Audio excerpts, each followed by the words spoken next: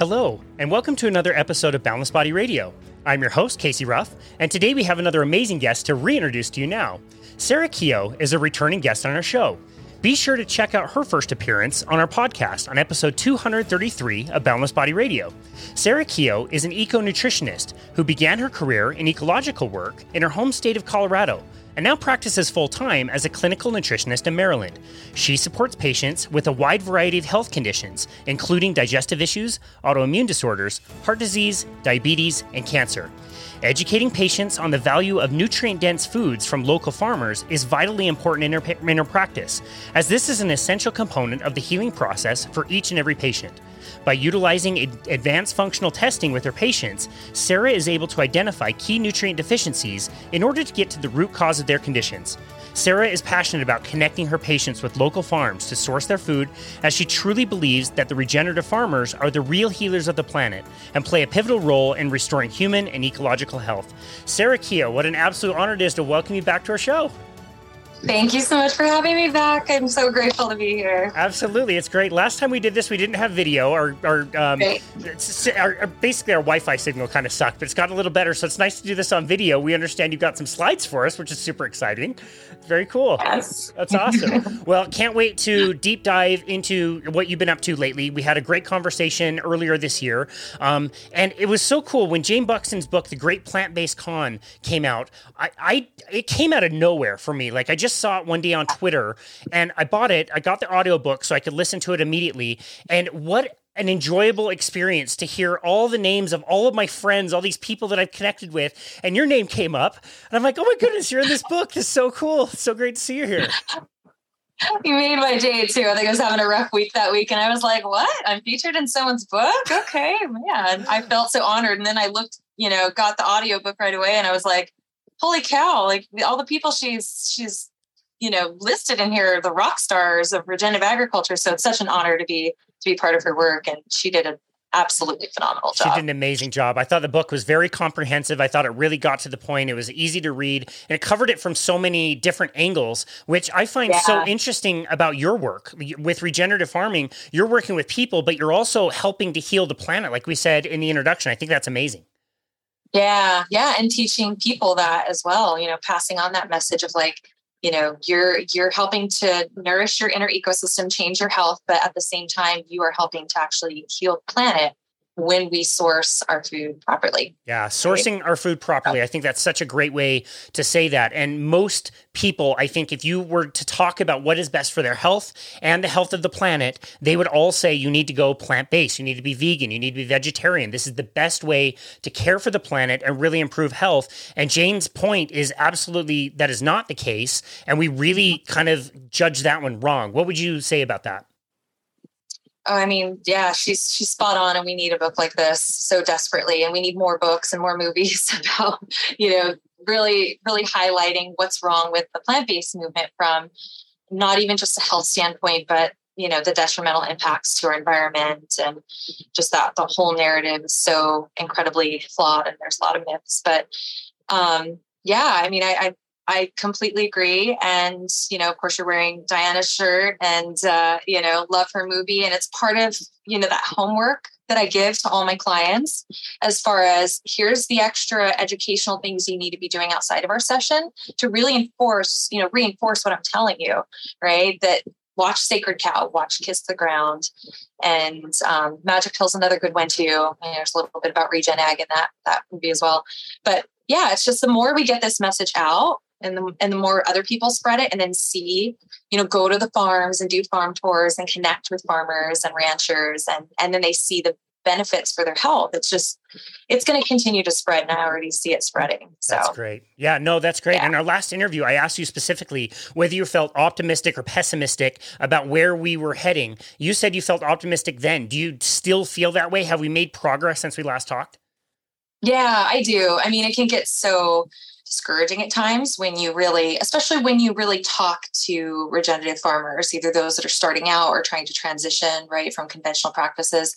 It's a real struggle for them, and they're up against a lot, and that can get really controversial. That's where you kind of get into the territory of Frederick Leroy and what he's researching, right? And and what he's exposing as far as the agendas, these global agendas that are kind of influencing, well, not kind of, they are influencing government, regulations that make it difficult for small farmers to really sustain themselves and to farm this way. So when you look at it from that perspective, it can get really discouraging and depressing. Like, we are up against these like powerful global organizations, but there's so much we can do just through local, community type, outreach and awareness and education. And then again, just letting that spread and spread. And I am seeing it, I'm in Maryland, right? And there was an article just a couple months ago, I think in Civil Eats, this is like a hot spot for regen ag apparently, which I didn't even know. There's a lot of regenerative farmers out here.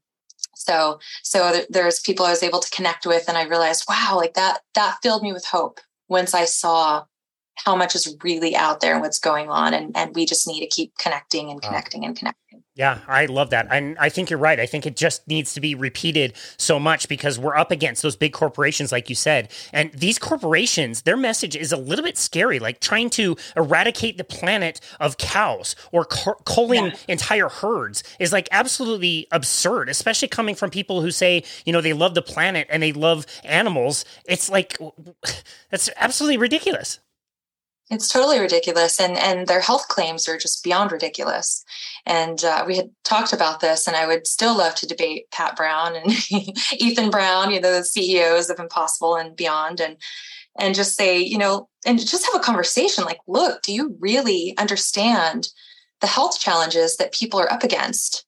There's autoimmunity running rampant and gut issues galore. And I don't know if you saw that big study actually about heart disease. Apparently, only 7% of adult Americans have good cardiometabolic health. Yeah. And I mean, that's made real big waves lately, right? And that was in 2018. That was data from 2018. Yeah, that's true. It's even old study. And they looked at pretty basic stuff, really. I mean, they looked at cholesterol, which who knows what their parameters were for cholesterol, right? Was it conventional ranges or functional medicine ranges? That could be a debate in and of itself, but they looked at weight, they looked at high blood pressure. Those were pretty basic markers. And if you look even deeper with like some of the functional testing that I do in my practice, we could talk about, when you look even deeper and look at all these advanced inflammation markers, I mean, it's even worse. It's like they're just kind of looking at surface level stuff to determine cardiometabolic health. And that alone looks really bad.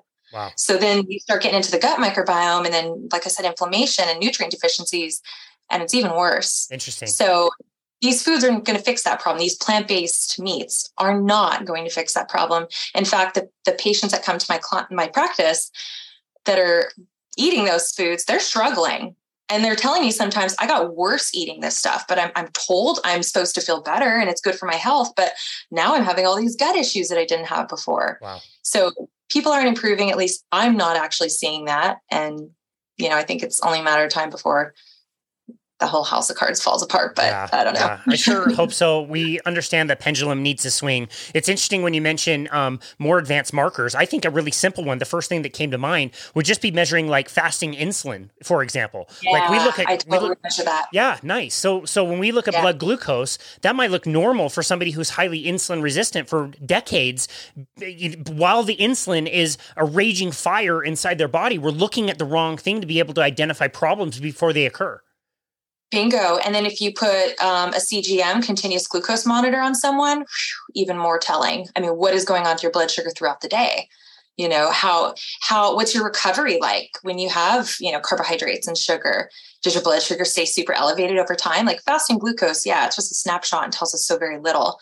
But looking at insulin is really, really key. And A1C, of course, as well, more long-term monitor marker. So interesting. I've used the example of like getting a snapshot of the freeway at 5 o'clock and not being able to tell you whether that's 5 a.m. or 5 p.m. When you're taking those blood glucose monitors, you don't really know. That's just one snapshot in time. And you're right. Like a CGM shows you the flow and how that changes. And I've heard the craziest stories of like, I ate ice cream. It was fine. My blood sugar was fine for like 2 hours. It was 4 hours later that I noticed this crazy excursion. And so many people would not be aware of that unless they have that information. Exactly. I've had a few patients wear them. I wore one for a month as well. It was really interesting. And Diana did as well. She had something in one of her newsletters and she was like, rice is awful for me. My blood sugar, I guess, stayed pretty high. So yeah, everyone has just different physiological responses to different foods. A lot of it, of course, depends on many factors too, your stress, your nutrient deficiencies, your gut microbiome, right? Your digestion. So there's things that could potentially be fixed so that that doesn't happen with these wild blood sugar swings. But yeah, that tells us so much about what's going on with cardiometabolic health. And I think it's too bad it's an expensive tool, but it's a fantastic tool to look underneath the surface a little more. Yeah. Well, I'm glad you mentioned tools. And when I think of you and I think of your work, not only do I think it's super cool that you're working with farmers, but also working individual with patients, but I also think of tools, and you do not restrict yourself to any tool. You have a vast library of things that you can use with your patients. And I love that you keep everything on the table and you highly individualize that for your patients. Yeah. I think that's amazing. I definitely want to cover that in our discussion today, but I feel like in our last interview, we didn't get super deep into your own journey with health, which you have a pretty interesting story as far as that goes. So I would love to go a little bit deeper as far as, what was your journey of health like? You grew up in Colorado, which is absolutely beautiful, but when did you start to know that this is what you wanted to do? Oh, such a good question. Thank you. I didn't know you were going to bring this up. So I'm happy to share my story. And I feel like when we as practitioners kind of make ourselves a little vulnerable and share our stories, I realize it helps people connect, because it's easy to see someone who looks like they're in perfect health. And what do you know about being sick or unhealthy, right? And I have so much unfortunate experience with being sick and unhealthy and chronic issues. So my journey, I started in Colorado. That's where I grew up. I have a background in ecological work, so we kind of talked a little bit about that last time, but basically conservation work was what I was on track to do. I was doing field work. I was working up in Breckenridge, Colorado, in the Rocky Mountains, just absolutely beautiful. I mean, it was so beautiful. I was outside all the time and all year round. And the primary thing we were doing was looking at different species of wildlife. I mean, we were tracking moose populations and beaver and different birds, and birds especially are important indicator species for ecological health and all that. So there's like these beautiful little biodiverse hotspots that are endangered because unfortunately all the encroaching like ski resorts are affecting their habitat. So anyway, that was some of the projects I was working on. Loved it, was very passionate about it. But from a young age, I always loved nutrition and health and wellness. And, I'd sit down and read Encyclopedia of Healing Foods from cover to cover. And just like, it's so immersed in that. And I just had an epiphany one day. I just fell done with my biology degree. So I got my undergrad in biology in Denver. And I just thought, you know what? I think I want to do something in the health and wellness space. I felt like I just had a completely different calling. And it was really hard for me to just totally switch tracks, because I loved what I was doing. And I'm just a nature person, and I wanted to be in nature. I'm like, do I want to sit down in an office all day and talk to people? Like, is that really what I want to do? And so I felt like I really listened deep within and felt, all right, I'm going to take a huge leap of faith. And I researched schools all over the country. I fell in love with this amazing university in Maryland. It's called the Tai Sophia Institute. At the time, it's Maryland University of Integrative Health. And, got my master's of science in nutrition and integrative health. And it was an amazing program, but, like with most degrees, the real learning comes after that, so I got work in a couple different settings, working with different functional medicine doctors, and just learned a tremendous amount, and exposure to so many different cultures and different types of chronic disease. But the underlying thing that I really saw as the root cause for most people was gut issues, for sure.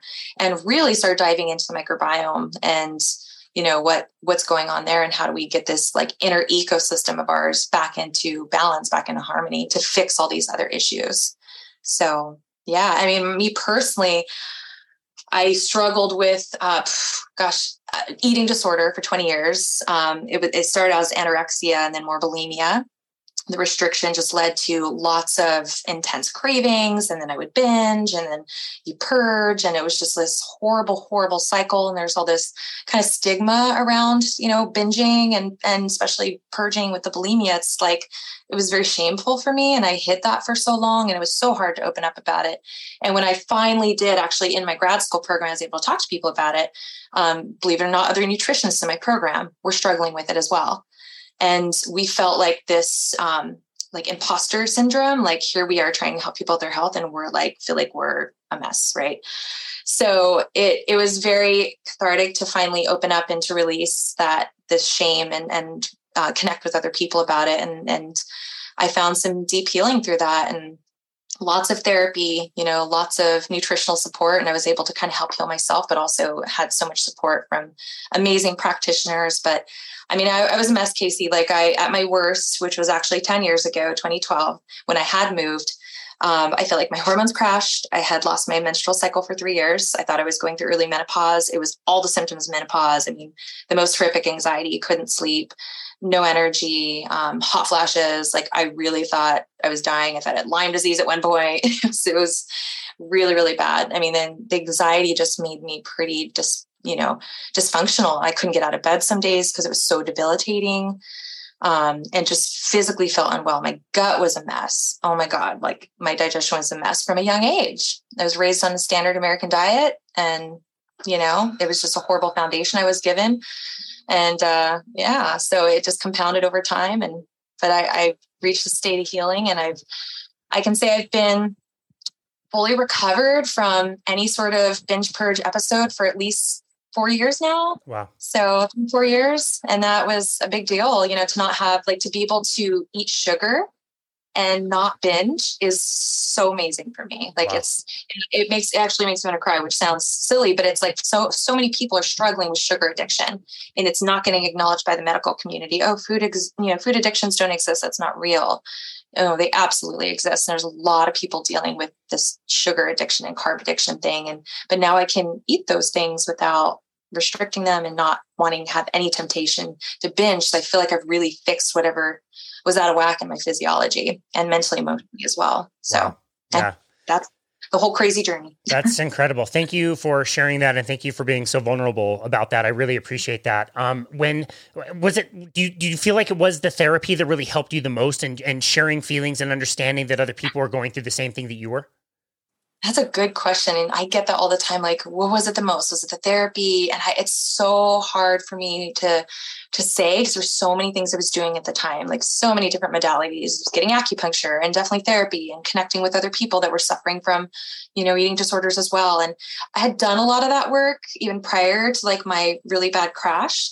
So, definitely wasn't the therapy alone, but I will say one of the biggest game changers for me was doing micronutrient testing to figure out my deficiencies. I had a severe deficiency in zinc. And in the literature, we actually can see that zinc deficiencies are pretty common. They run pretty common for bulimics. And all sorts of mental health issues, right? Because zinc is critical for neurotransmitter production, like serotonin, and copper is needed for dopamine. And so minerals are very, very important.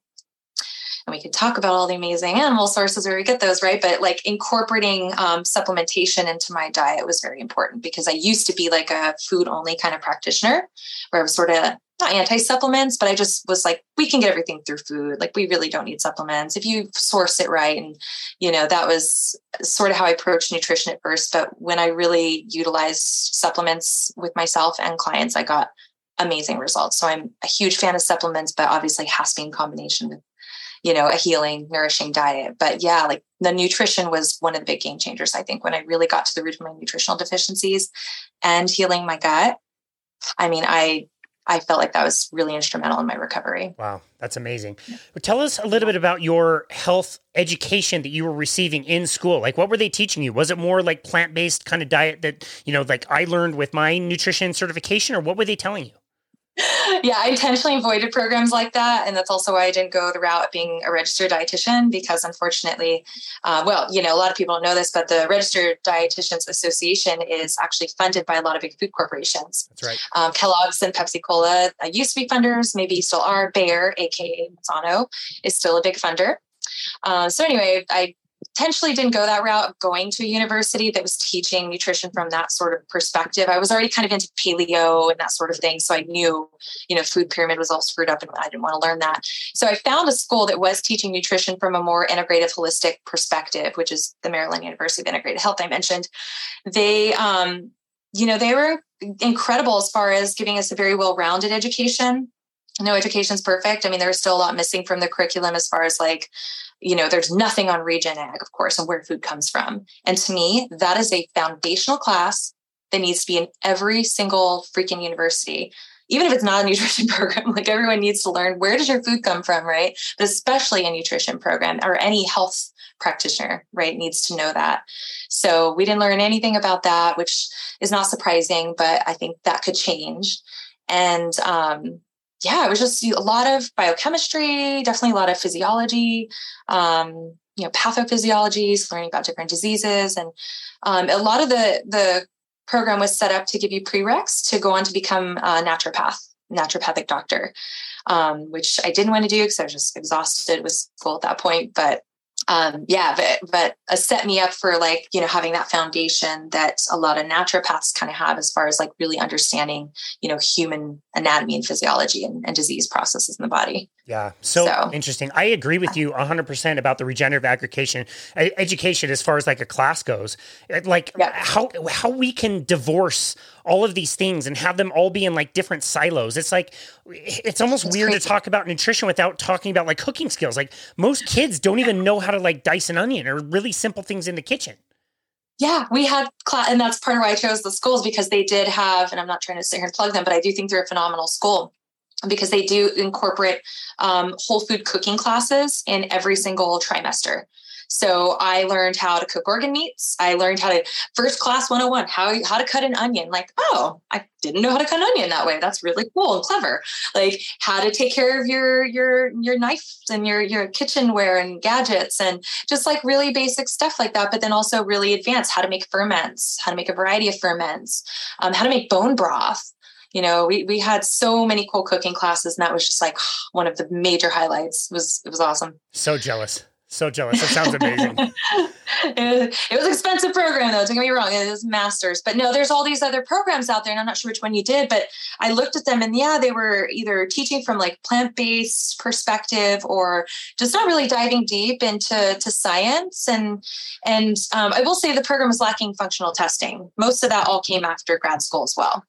I had to learn that on my own through lots and lots of training, and with all the labs and different doctors and practitioners. And so, that's missing from a lot of curriculums too, sadly. Interesting. Wow. Well, you talked about gut health, and it's something that we talk about a lot without really ever doing a really good deep dive into it. So I'm excited to talk about that today. When you say your gut health was totally wrecked, was it mostly diet? Was it mostly that standard American diet that you were brought up on that did it? Did you do antibiotics a bunch as a kid? What contributed to your poor gut health?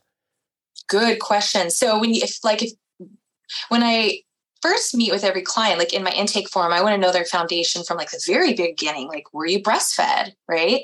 Were you born vaginally or C-section? That lays down the foundation for your microbiome. So I wasn't a C-section baby, but I wasn't breastfed. Standard American diet, right? Total processed food. My mom would do some home cooked meals, and we had a garden, a few years, but it was definitely a lot of stuff out of boxes and packages. And I was super, super sugar addicted, pouring tons of sugar on my already sugary cereal. Bad, so bad. But that, I think right there, just the sugar, there was probably lots of yeast, fungal overgrowth, that was going on. That's very common for so many people. And just a totally dysbiotic environment, right? A lot of dysbiosis, a lot of imbalances with the good and bad bacteria because of that. Add to that the, childhood traumas that I experienced. And so the stress and anxiety, right, that can also impact the gut. Toxin exposure. I don't recall having a lot of antibiotics. Kind of had the normal vaccine schedule for most children. And we do know that there's, some detrimental impacts, unfortunately, with vaccines in the microbiome. So, not a lot of antibiotics. It was just mostly, I think, largely stress and just really crappy diet. Interesting. And now, is your story very consistent with a lot of the people that you work with? Do most people have those same things? What are some of the common ailments you see in the gut? Oh man, good question. I mean, no, it's like all over the place. And I work with all ages. I mean, kids, older, elderly adults and everything in between. And um, yeah, it's just everybody has such different backgrounds. And especially when I was working in the DC area, we talked about this before, where it was like a big melting pot, right? And that was my first time being in like a big city with that many diverse cultures, because Denver's not that diverse as DC area. And I would work with people from all over the world. And that's when I was hearing from people like, oh my God, your food doesn't have any flavor in this country. Like, what's wrong with the food? And it seemed like they actually had much healthier upbringings than we did in the United States, right? Especially if you're a child of like the 80s and 90s. Like, we were pretty much given that crappy standard American diet growing up, raised on margarine and cereal and all that, right? Processed foods galore. So yeah, I mean, the common theme is that most people, I would say, have an imbalance in their microbiome. And we could totally dive a little deeper into that. Like, what is this inner ecosystem all about? What all is in a microbiome and what's a healthy microbiome look like? But I will have people that come into my practice that want to lose weight, or they want to resolve their autoimmune disorder, or they want to fix their cognitive issues, or, their mood disorders, their depression, their anxiety. And one of the first questions I ask them is, have you ever, or has anyone walked you through, any of the practitioners you worked with, has anyone walked you through a comprehensive, like 3 to 6 month minimum intensive gut healing protocol or digestive support protocol? And pretty much 100% of the time, the answer is no. I've never had anyone answer yes to that. It's either no, or it's, oh, well, yeah, we did a stool test one time and I did some probiotics and some glutamine powder and, and I drank bone broth, dabbled in some things, right? And they either did it themselves, or the practitioner was like, did the testing, here's some supplements, see you in a couple months sort of thing. Not very guided, not intensive, not high touch, meaning we're like contacting each other all the time and meeting every couple weeks or so, through Zoom and messaging, staying in touch and keeping me updated on their symptoms. How's it going with this? How's it going with that? That is an intensive protocol. And that's what I do in my practice. And that is where I start with just about everyone, even the people that are coming in for a different reason that don't necessarily have a gut issue per se. I learned recently that about 15% of people with celiac disease, for example, have zero gut issues. I actually have a practitioner friend who has 3 daughters with celiac, and only one of them was not symptomatic. And for the longest time, they had no idea that she was, gluten sensitive, like extreme gluten sensitive, right? Celiac, until they tested her, because she was having other issues. She was having cognitive issues and joint problems, but no gut issues to speak of. So it's a little bit more challenging with patients like that, right? To correlate some of their symptoms with the gut. It's like, well, my stomach's fine. I have good bowel movements. I don't have gas and I'm bloating. I don't have all those issues, but they're having other symptoms that are definitely connected to the gut.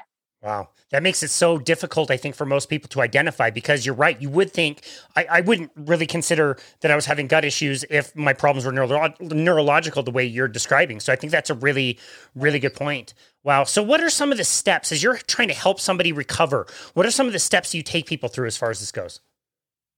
Such a good question. So, and this is a program that spans typically over 6 months, because I tell people, this is like a transformation, right? Like, this isn't just you're coming in to make a couple symptoms go away. You really want to transform your health and totally nourish this inner ecosystem and bring it back into this harmony and balance to see these things just not only go away, these symptoms go away, but stay away for good, right? And that doesn't happen overnight. I've heard some practitioners say, the gut lining can heal in 21 days, right? You may have heard that before. It doesn't take long to heal leaky gut. You can just take some glutamine and drink bone broth. And that might be true, but that's only one aspect of gut healing. There's many, many layers. So it starts, I take them through this journey and start with what's going on in the head, right? We work on stress. We work on supporting the vagus nerve. And I'm sure you've heard of the vagus nerve, right? And activating the parasympathetic system, which is your rest and relaxation system. Most of us are in fight or flight, especially like post-pandemic and all that. A lot of people are just in the sympathetic fight or flight overdrive. That makes it really hard for the gut to heal. So we start there. And, talk about like digestion starts in the head, and like chewing your food well. It's critical to get your enzymes going, right? And get your gastric juices flowing to help you break down your food properly. We definitely start with functional testing. So I do stool testing and organic acid testing, among some other tests, but we want to look at what is currently happening in your gut? And especially for people that don't have issues, like, well, let's just still look like you don't have the gut issues, but I still want to see what's going on with the diversity in your gut microbiome. And I want to see, there's a lot we can see with upper digestion as far as enzymes, like I mentioned, stomach acid, short chain fatty acid production, bile flow. Do you have good bile flow? Are you breaking down your fats well? We can see all that in a functional stool test. And no test is perfect. I always put that caveat out there. It's still just kind of like a snapshot in time. So we do have to take it with like a grain of salt. If I could do a stool test every single day on someone for like a month, we could get like amazing data to really see what's going on with your gut. But, the functional testing is pricey. So we do this one test and we get at least some data. And that's where, we go through step by step this journey. Let's optimize upper digestion, right? There's ways we can do bitters and, I have this digestive tonic drink that I give my clients, and it's a recipe that they make at home with it's water, it's apple cider vinegar, raw honey, fresh squeezed lemon juice, and grated ginger. So everybody that's listening, you can just make that yourself. And it's this wonderful tonic that helps support upper digestion. But that's really once you work on everything upstream, right, it can help so much with everything downstream. But we start there working on upper GI support. And there's other ways we support all those different organ systems that I mentioned too, with the stomach, pancreas, gallbladder, liver. But then we look at what's going on lower, the lower digestion with the small intestine and the bowel. And I want to look at the diversity. Are you really, really lacking a lot of key beneficials, these keystone species that really help enhance, our health, that help us break down oxalates, that help us keep our inflammation low, that optimize our immune system, and also help to keep pathogens at bay. All of us are carrying quote unquote pathogens to some degree, and parasites. So the goal isn't to get rid of every single parasite or pathogen in your body. Just like in a regenerative system, and on a farm, right? We don't want to get rid of every weed. And really, what's a weed? A weed is usually an ecological indicator of something that's just out of balance with your soil. And sometimes that weed is nourishment for something else, right? So I try to get people to also look at that too, that in a different perspective, that these pathogens that might show up in a test are telling us something's really out of balance, and it's usually lacking that diversity. I mean, Casey, what's the thing you hear about all the time in regenerative agriculture? What's the sign of a healthy pasture? Diversify. Bingo. If you having so many different species of plants really helps to make that soil microbiome incredibly resilient. And it's the same thing for our gut, same thing for our microbiome. If your inner ecosystem is very diverse, then you have a more resilient microbiome that can tolerate, some of these pathogens. If we look at the Hadsas, right? You've seen a lot of research on their microbiome. Yeah. And I've used that in some of my presentations. It's really fascinating. When we look at their microbiome, sometimes they are carrying a huge pathogen load, and they don't exhibit all the gut issues and health issues that we do, right? So what's the difference? The difference is when you look at all the amazing other species that they have, tremendous amount of diversity compared to our microbiomes in the Western world, where we've just decimated so many things. And, it's just like a corn or soy field, right? That's just wiped out all the beneficial species. And now you got weeds running over the place, and you got to use antibiotics or, pesticides, right, to control them. So there's so many analogies that we can make between what we're doing in our agricultural systems and what's happening with our gut microbiome. But back to that whole journey, it's just we do everything we can to optimize that microbiome. I use a ton of different probiotics. I've heard some practitioners say, don't use probiotics. You're monocropping your gut microbiome by doing that. But that's why you switch it up and you use different things. And fermented foods, of course, are incredible. Absolutely a critical part of that healing process. It's all about that synergy of what the foods offer and the supplements at the same time. That's where I really see the magic happening. So we do all that. There's, it's quite a process, right? And behind the scenes, underlying all that, we're looking at detoxification, stress, like I mentioned, right? Quality water. Are you drinking enough? Are you drinking good quality water? So key and so missed quite often. What's going on with your thyroid? What's going on with your adrenals? What's going on with your liver? Are you really detoxing well? How does your mitochondrial function look? And a lot of this shows up on the testing, and it's amazing because we can test and then retest. and see at the end of this protocol, I usually test halfway through and then at the end, how things have changed. And it's amazing. Like the results. And of course, people feel incredible. Wow. And it's a process though. Wow. It's so interesting that you mentioned fermented foods. And as you were describing our gut environment, that's the first thing that I was thinking of is, if I'm brewing a batch of beer or I'm doing a batch of kimchi or something, you're not making the beer. You're creating a recipe for yeast to go to work, and the yeast is actually making the beer. Same with sauerkraut. You're just setting up conditions for different bacteria to eat one another until you get the right flavor that you need. And so it sounds like that's almost exactly the same situation with our human guts. And it doesn't really surprise me that those are the healthiest foods to feed the guts. Yeah. I often tell people the colon is just a giant fermentation factory. That's where most of our microbiome is, but we have a microbiome everywhere, right? And that's the other part I didn't mention too, is that not only are we just working on kind of internal microbiomes, external microbiomes are just as critical to pay attention to. What is going on with your skin? What kind of body care products are you using, right? Are they toxic? Are they clean? There's all these really cool probiotic sprays that you can put on your skin as well.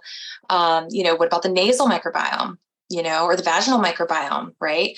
There's so many different microbiomes, the respiratory microbiome throughout and on the entire body that we also have to nourish and take care of and get back into balance. But usually when people say the word microbiome, they're kind of referring to the gut specifically, but it's not exclusively the gut, right? We have these critters everywhere on us, and we want more of the good ones. Wow. No, that's a really, really good point. So what, after you kind of have an idea of where to kind of like attack with people, what generally has to happen with their nutrition to support better gut health? Oh, good question. Yeah, of course. I got to talk about that. That's the foundation, right? So that is, in addition to talking about usually stress and what's going on, in our minds and emotionally and psychologically, the first session is always about food quality. So usually in that very initial session, it's how to start sourcing your food from the best farmers, how to get to know your farmers, finding farmers markets in their area, that kind of thing, and helping them decipher labels in the store, we talked a little bit about this before too, like cage free and free range don't mean diddly squat. So it's really getting to know your farmer and knowing what they're feeding their animals, giving them that education, making sure, wash, kiss the ground and sacred cow, and really understand the nourishment that you need to support you, like for that foundational support. Because that's huge, right? The big thing that's knocking out a lot of our beneficial microbes, I feel, is the toxins. Yes, the antibiotics for sure. But like I said, there's people like me that I didn't grow up with a lot of antibiotics. My gut was a total mess. It was most definitely, I think, more the toxins in our food than anything else. And in addition to lacking all the vital nutrients that we need from nutrient dense food, but those toxins, those pesticide chemicals are hardcore. I mean, they will take out a lot of our beneficial microbes. Wow. So I'm wondering, how do you see the utility of something like a carnivore diet, at least as a short-term tool to help kind of reset for somebody? Because when I hear toxins and pesticides, my mind goes to like, maybe you shouldn't have a super high amount of plant material in the gut. How do you see that? Oh, great. God, it's such a good question. So yeah. Okay. Carnivore. I'm a big fan of carnivore. In fact, I eat more carnivore, or like pretty much mostly carnivore in the winter. So I'm a really big fan of seasonal eating, depending on where you live. Right. So I'm, again, the Northeast part of the country where we have four distinct seasons, and I have a garden. And so once the garden kind of dies out and the farmers markets aren't around, I don't really want to eat stuff out of a greenhouse. I'm trying to mimic nature, and I go pretty much carnivore. And therapeutically, it is an amazing tool to help people. But what I've been finding is that people will, I've had, actually Sean Baker had me on his show, and I got a few people that reached out saying, I love carnivore. It's changed my life and I feel so freaking good, but I don't want to eat this way forever. Like I miss having an avocado, and I miss all these other foods. I don't want to be on like this restrictive diet. Sean Baker's happy as a clam doing what he's doing. That's great. Like he's rocking it, and that's fabulous. But some people don't want to live this lifestyle long-term. And so it's like, let's figure out what's wrong then. Let's try to actually figure out let's go through this process, this 3 to 6 month long journey, and see what we can do to get this ecosystem back into balance so you can tolerate foods again. And usually people they can tolerate certain foods slowly over time. Everybody's different. It's so hard to put a timeline on it. For some people, it might take them a year or more. For someone like Mikhaila Peterson, her story. Yeah. Do you know Mikhaila? yeah, it's mind blowing, right? How very, very sick she was. And I recall her saying at the end of one of her presentations, like, look, I'd like to eat more than just beef and water and salt. And I think she's kind of dived now into a little bit more like lamb and stuff like that. But she's like, I can't, like, my body just reacts so severely to other things. And I would love to know, like, what has she done for gut healing protocol? Like I have these, so for folks that just really don't want to be on this restrictive diet, like my goal is to help open up and diversify their diet. Cause I personally want the most diverse diet I can. I eat so many different things, and summer is just like phenomenal, right? It's like the seafood and the meats but it's just, I don't know. I feel like it has to be used as a tool, and I have concerns about the long-term impacts of it. I have had people, I've had just a small handful of carnivore people, and I would love to talk to Sean Baker about this and his patients. But as far as like my small handful of carnivore patients that have done stool testing, their microbiome looks awful. It doesn't look good as far as diversity goes. Wow. Yes. And it looks just as bad as everyone else is struggling with gut issues.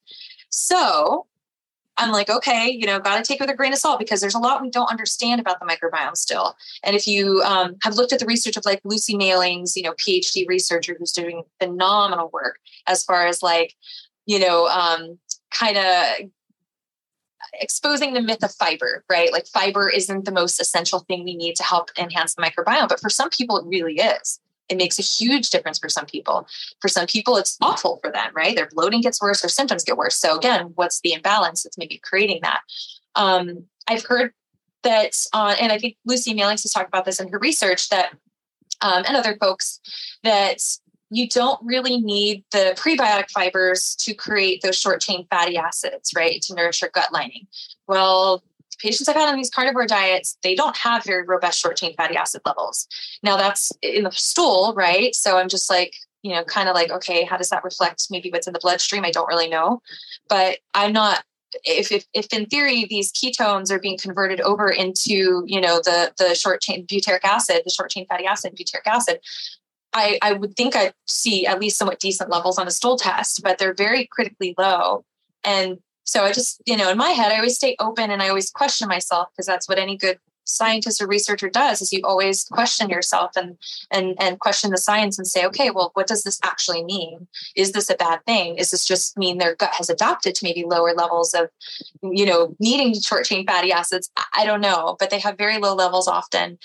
And I find that gradually adding in just a little bit of some prebiotic fibers, it seems to help. But you have to just figure out what that imbalance is first. Do they have yeast overgrowth? Do they have parasites that are causing this inflammation and damage in the gut?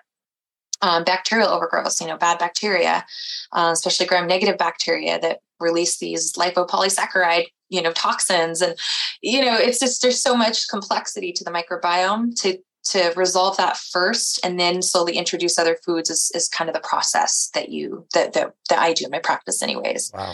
No, that's so fascinating. And those are the stories that you hear, like in the carnivore world, you hear all the time that you don't need fiber because your body can make it out of ketones.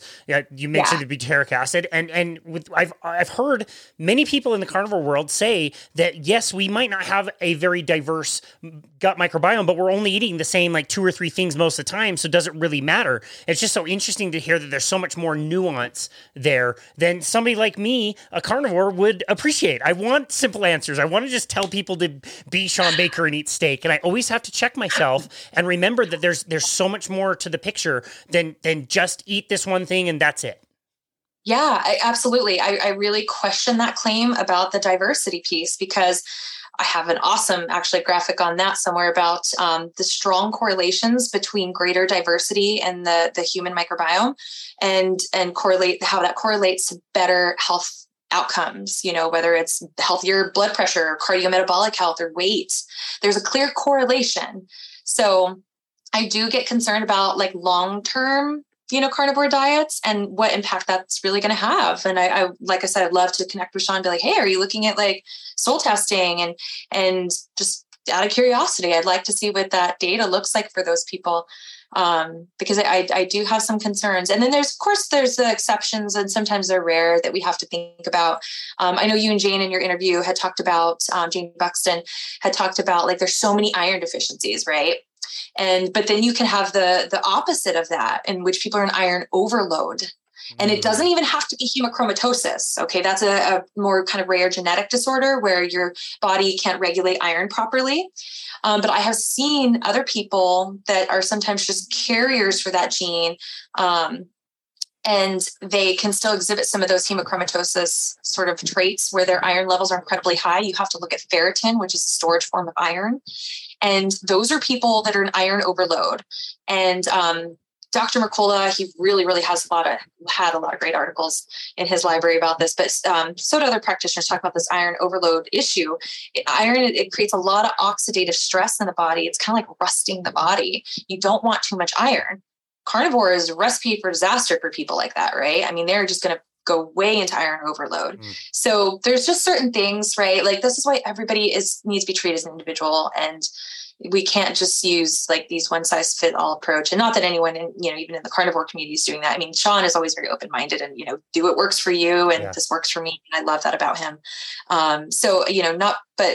Just making sure all of us, including myself, are mindful about not pushing any kind of, template or basic recommendation for people until we know what's going on with their physiology. Sure. Right. And do testing. Yeah, no, that's such a good point. I really love that type of nuance. You already mentioned kind of like reintroducing plant foods, and maybe both for somebody who is carnivore that does want to reintroduce plant foods, or maybe just somebody that doesn't necessarily want to go carnivore. They don't want to eliminate all plants. Totally fine. Like, what are some of the safest plants that you like to see included in people's diets? Again, understanding the nuance that everybody is a little bit different, but there must be some patterns that you see with safer foods than other foods that might be a little bit more questionable.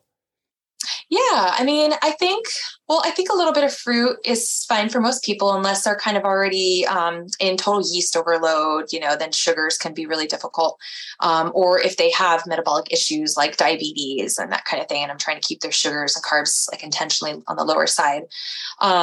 I think avocados are wonderful for most people. It's one of those times I break my rule of going local and seasonal, because obviously there's no avocados around here. But, I love avocados. I think most people can tolerate them, if they're not having gallbladder issues and that kind of thing. But even then, it's kind of one of those type of fats that doesn't require a ton of bile for breakdown and absorption. But I think some leafy greens are okay, and generally cooked. Like when we cook the vegetables for people with impaired digestion, that seems to make a difference. So not spinach. Spinach, as you probably know, is crazy high in oxalates. Crazy high. And organic acid testing, I see so many people high in oxalates, like super high. Wow. And they don't have to be pounding green smoothies every day or eating like big spinach salads. And they're already in oxalate overload. And that's because fungal species in the body also produce oxalates. And then when you lack certain beneficial flora in the gut, Bifidobacterium lactis specifically, and Acidophilus, I think a Lactobacillus species, I'm trying to remember which one specifically, but those ones are oxalate degraders that help to break down those oxalates too. So, those, I feel like though in general, those types of, cooked vegetables, even some root vegetables, again, it's hard to say there's a caveat to everything, because even with like certain tubers, right? If they're too starchy, if there's yeast, if there's, that kind of, or just like SIBO, small intestinal bacterial overgrowth, they can really struggle with those types of foods. It still kind of depends on the person, but those are like, cooked veggies in the form of like soups and stuff like that seem to be, just gently easing into them. Yeah. Seems to be the general, I guess, trend that I see for people. Yeah, I really love the advice that comes from Dr. Bill Schindler. He wrote the book, Eat Like a Human, and he says in his first chapter, like, plants should scare the hell out of you. And it's not to say don't eat plants. It's to be mindful and be really respectful that these things are really smart. They have chemicals that need to be dealt with. And we need to not just think that we're so entitled that we can just eat whatever fruits and vegetables year round, not seasonally all the time, without dealing with some of those things, without fermenting and sprouting and cooking and preparing foods. That's what makes us human. And so I love that you say that. Just cook your vegetables. That's a great way to make them safer and easier to access the nutrients. Yeah, he's so awesome. He's here in Maryland actually too. Yeah, I don't know that's right. Yeah, he held he might be doing another one of these. It was like can't remember what the event was called, but kind of like they took you through the journey of human history, like all the different things we ate. And, we started with crickets, a meal with crickets. It was an awesome event. So cool. Yeah. He really opened my eyes to a lot of things too. Just like, all right, here's a guy that's definitely into this more like primal movement, but he's doing sourdough bread. And it's kind of, it's, to me, it was reminiscent of, Weston A. Price, where they're not like anti-grain and anti-dairy and all that. It's just how you prepare and process them. So that can make a critical difference too. So yeah. And I would say great plant foods too, just even thinking about grains, like that's kind of the huge like thing I cut out for most people with gut issues, just because of the phytates and the concerns with lectins and all that.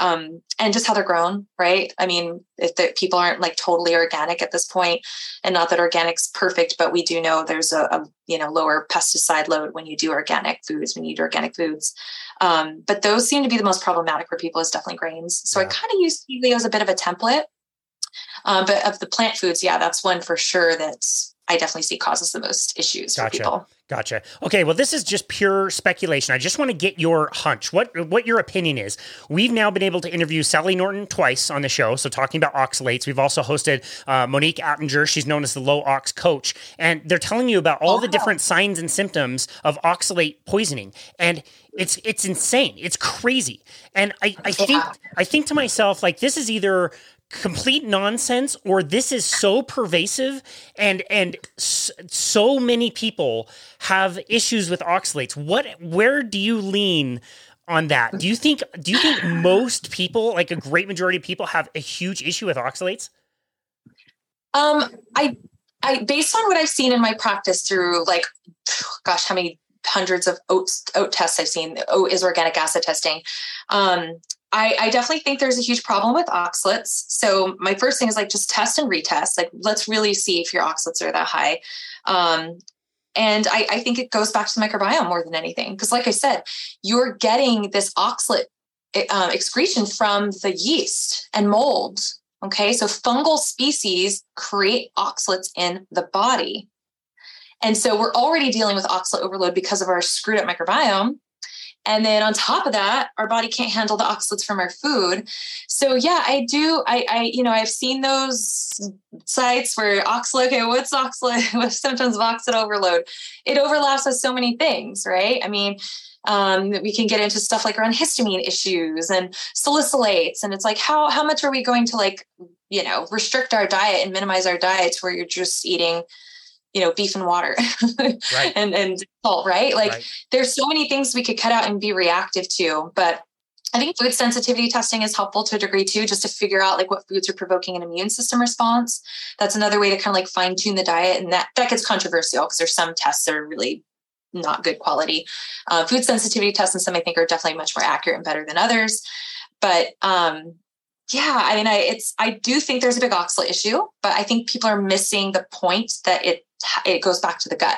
They're just like diet for the most part, right? I don't know. I don't see a lot of people saying like, oh yeah, this is because of fungal issues in the gut. And I really learned that from Grace Liu at the Gut Institute. I've done a lot of training with her, and she's incredible. She really has presented a lot of that research on oxalate excretion from fungal species. Did you know that? No. Yeah. So a lot of people don't really are aware of that. So it's important to understand that a lot of this oxalate issues is coming from the excretion of those fungal species and missing those beneficial bacteria that can break down those oxalates. There's a specific species called Oxalobacter pharyngeus, and that got a lot of attention in the functional medicine community. Like, oh, this species of probiotic breaks down these oxalates in the gut. And then it turns out we're all freaking missing it on a certain stool test that was very popular at one point. Like, oh, we don't have this species. So, we just have to not eat oxalates. And well, no, it turns out the Bifidobacterium and lactobacillus species I mentioned, those are big time oxalate degraders. And we can get those supplementally and through fermented foods. So yeah. Interesting. Yeah. Such a cool way to look at that. I really appreciate your perspective. As we're improving the gut, as we're healing the gut, it occurs to me that we can absorb our nutrients much better and get those things that we need. Maybe this is a good time to show some of those slides that you and I were kind of talking about offline. I think they were super interesting. Can you maybe pull those up and kind of explain what you have? Totally. Let's see what would make sense right now. We're on the topic of digestion. So I want to pull this one up first. So when we talk about like the nutrients that the gut needs, can you see that? Nutrients needed for digestive support. Yep. So yeah, I mean, this is a chart that I put together primarily based on Chris Masterjohn's incredible research. He has a really cool course. He's a PhD nutrition researcher. He has a great course, Vitamins and Minerals Guide 101. And I pulled some information from a few other sources as well, but he has compiled amazing research on like all sorts of individual vitamins and minerals, and talked about their function and, the top food sources. And so, when it comes to gut healing, I put this together specifically for my talks on digestive healing. And these are all the key nutrients. And the ones I circled in red are the ones I especially feel are critically important for a lot of people and that I see come up deficient quite often in micronutrient testing that I do.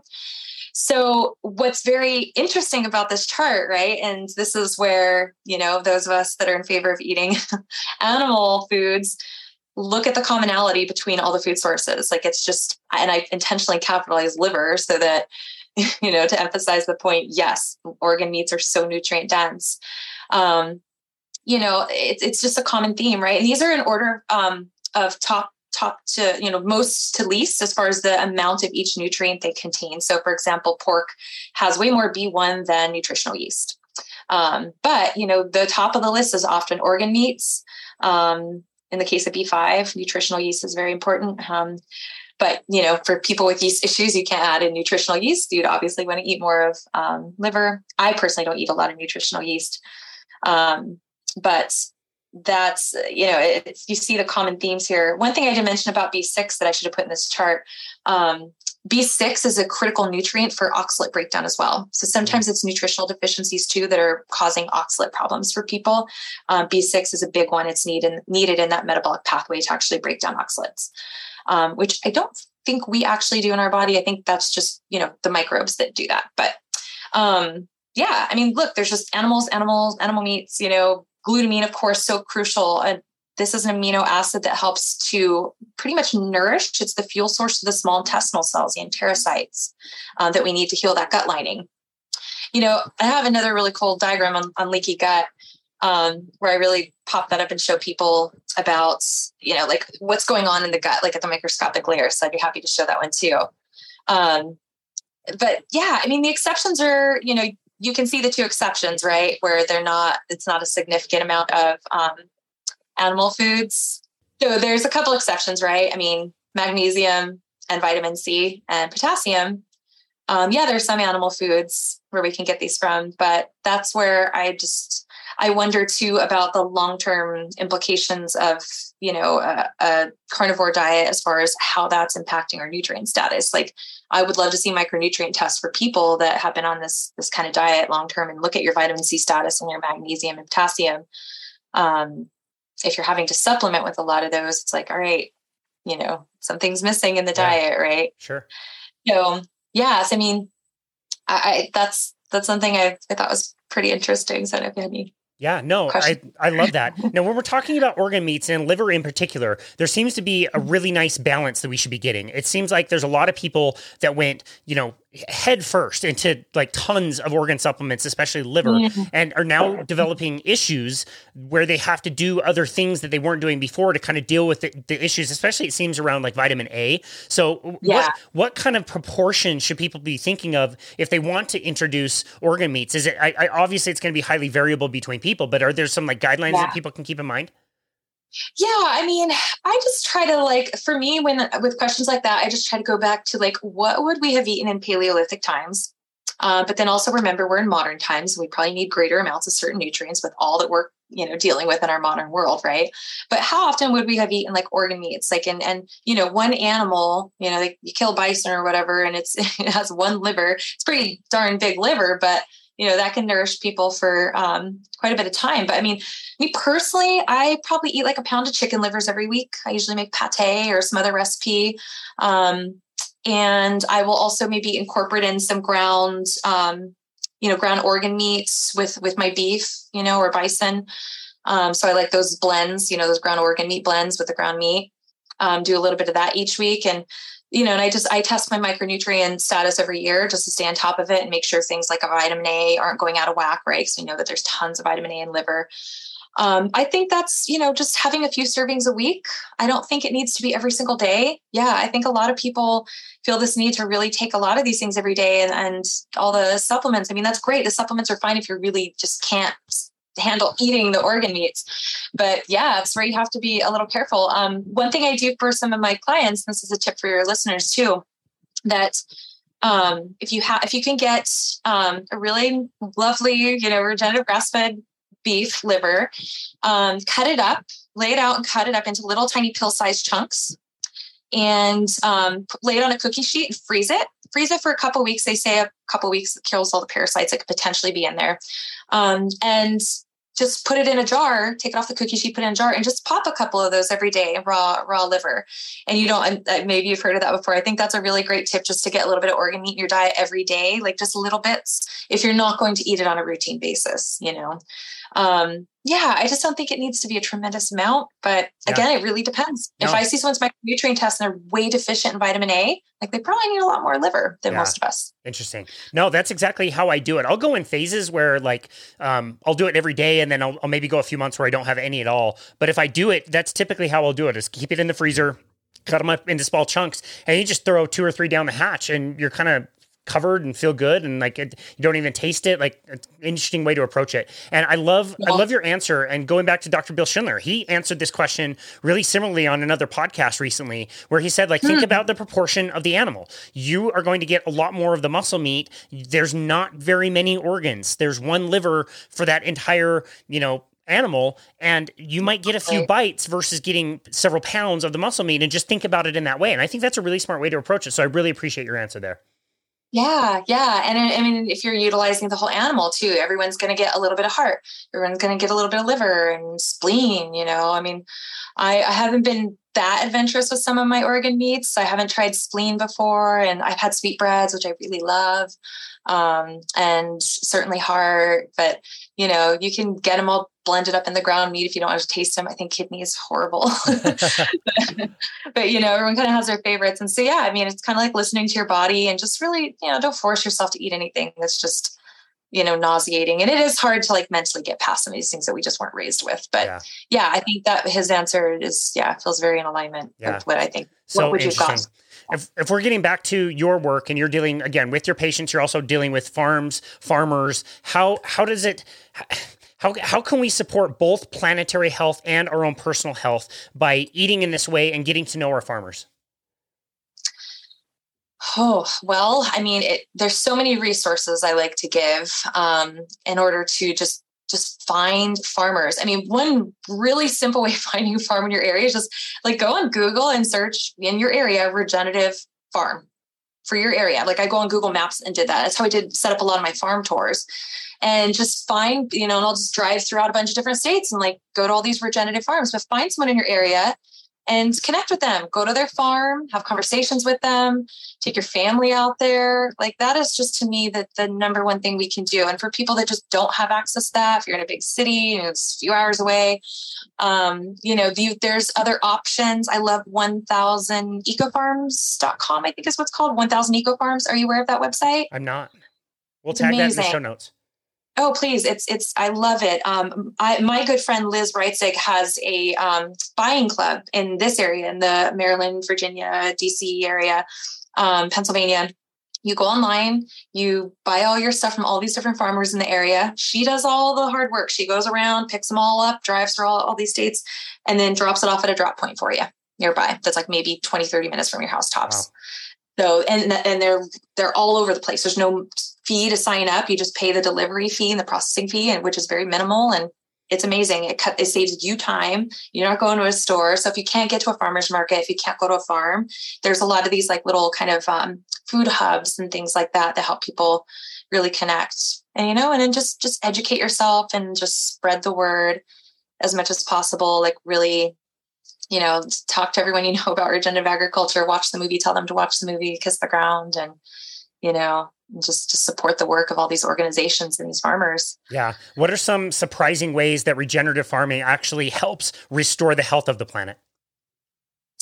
Well, I mean, certainly the carbon sequestration aspect of things, right? I mean, that's huge. That was like such a big, I don't know, like a just epiphany or amazing realization for me that, yeah, we need more animals on the land, a lot more, like so many more. And people think that's totally insane. Of course, you've had Nicolette Hahn Nyman on your show and her book. I'm actually reading through her updated, expanded version of Defending Beef. It's really good. And it is so good. I mean, just like the first couple chapters, I'm like, holy crap, like it's so much information, so much misunderstandings about, the carbon cycle and, the biogenic carbon cycle. And this is a natural carbon cycle. The methane issue is so overblown. And it's it's a lot of the fossil fuel industries that are just blaming agriculture for, it's very convenient for them to do that, right? To blame agriculture for all the fossil fuel emissions, greenhouse gas emissions rather. So yeah, I mean, just that and the ability of animals to restore ecosystems. Like throughout all my ecological work and conservation work, even I thought animals on the land were bad, right? And in some cases they are if you're not managing your animals properly and they're overgrazing and you're not regenerating land that way. And that can have detrimental impacts then. And unfortunately, there's not enough regenerative farmers. There's a lot of grass-fed farmers, ranchers, right? But they're not regenerative. So that is a very, very important distinction, that just because you're buying from a grass-fed farmer doesn't mean they're utilizing regenerative practices. And that's not to come down on those farmers, but they certainly, we want them to learn, that there's other methods to holistically raise your animals to restore the land. So seeing biodiversity in the Audubon Society and that whole thing, like encouraging conservation ranching, like that is all just the beauty of regenerative agriculture. That's great. And it does seem like now, even more so than I would say maybe like 5 years ago, from the limited amount of knowledge I have about the subject, it seems like it is more approachable now than it ever has been. There are resources for people that want to do this, even conventional farmers just moving in that direction. Totally. It seems like it's way more approachable now than it ever has been. Understanding Ag, like huge shout out to them. I've, done webinars and done some of their field school, presentations at their workshops, and they're amazing. They are doing so much tremendous amount of work to help conventional farmers make this, this transition, transformation into regenerative agriculture. So I love them dearly. Understanding Ag is a very important resource for those farmers too. Yeah, that's so cool. I absolutely love that. Well, what have we missed in this conversation? We've covered a lot of ground today. Is there anything that we've missed as far as this conversation goes, especially as it comes to gut health? Oh, man. There's always so much more I can say about gut health.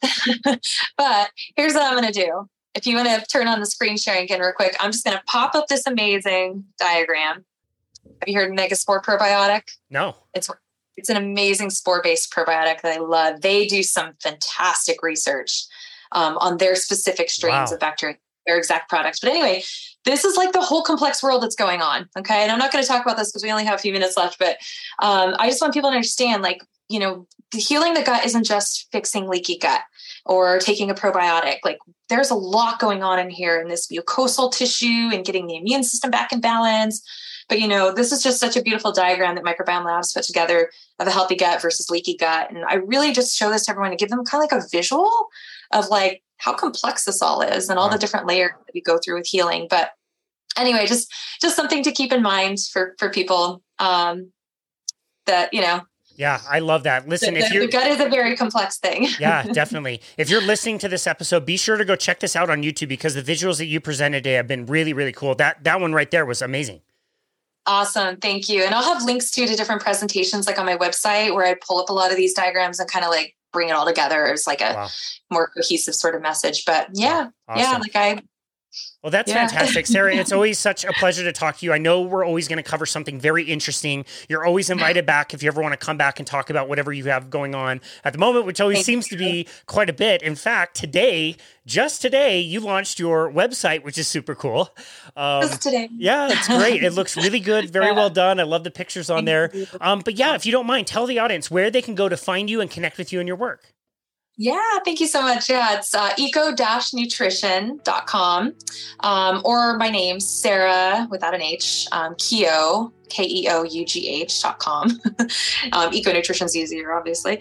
Yeah, I just launched it today. Soul Camp Creative was the team that was absolutely amazing. So I just wanted to give them a little shout out because they were just phenomenal. I mean, just from beginning to end, such an amazing team. They did a beautiful job.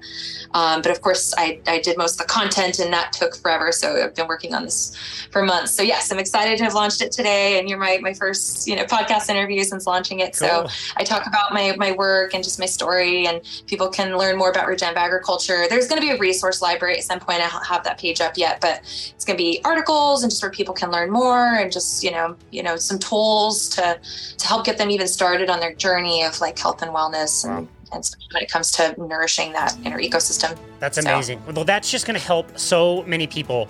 So many people are struggling with this right now. It's so pervasive through the population that people have digestive issues and are not paying attention to gut health. So I really appreciate what you've been able to educate us with today. Lots of nuance and different things to think about. And I love how deep you get into this and how comprehensive you make this with all your testing and everything else you're doing. We just really appreciate you and your work. And thank you so very much for taking time to be on our show today. We really appreciate you. Thank you for all you do and having so many amazing guests as well. And I'm just honored to be part of them and all that you're doing. So thank you. Well, absolutely. Thank you very much. And it is just such an honor to host you. It's been great. Thanks, Casey. Thank you. And this has been another episode of Balanced Body Radio.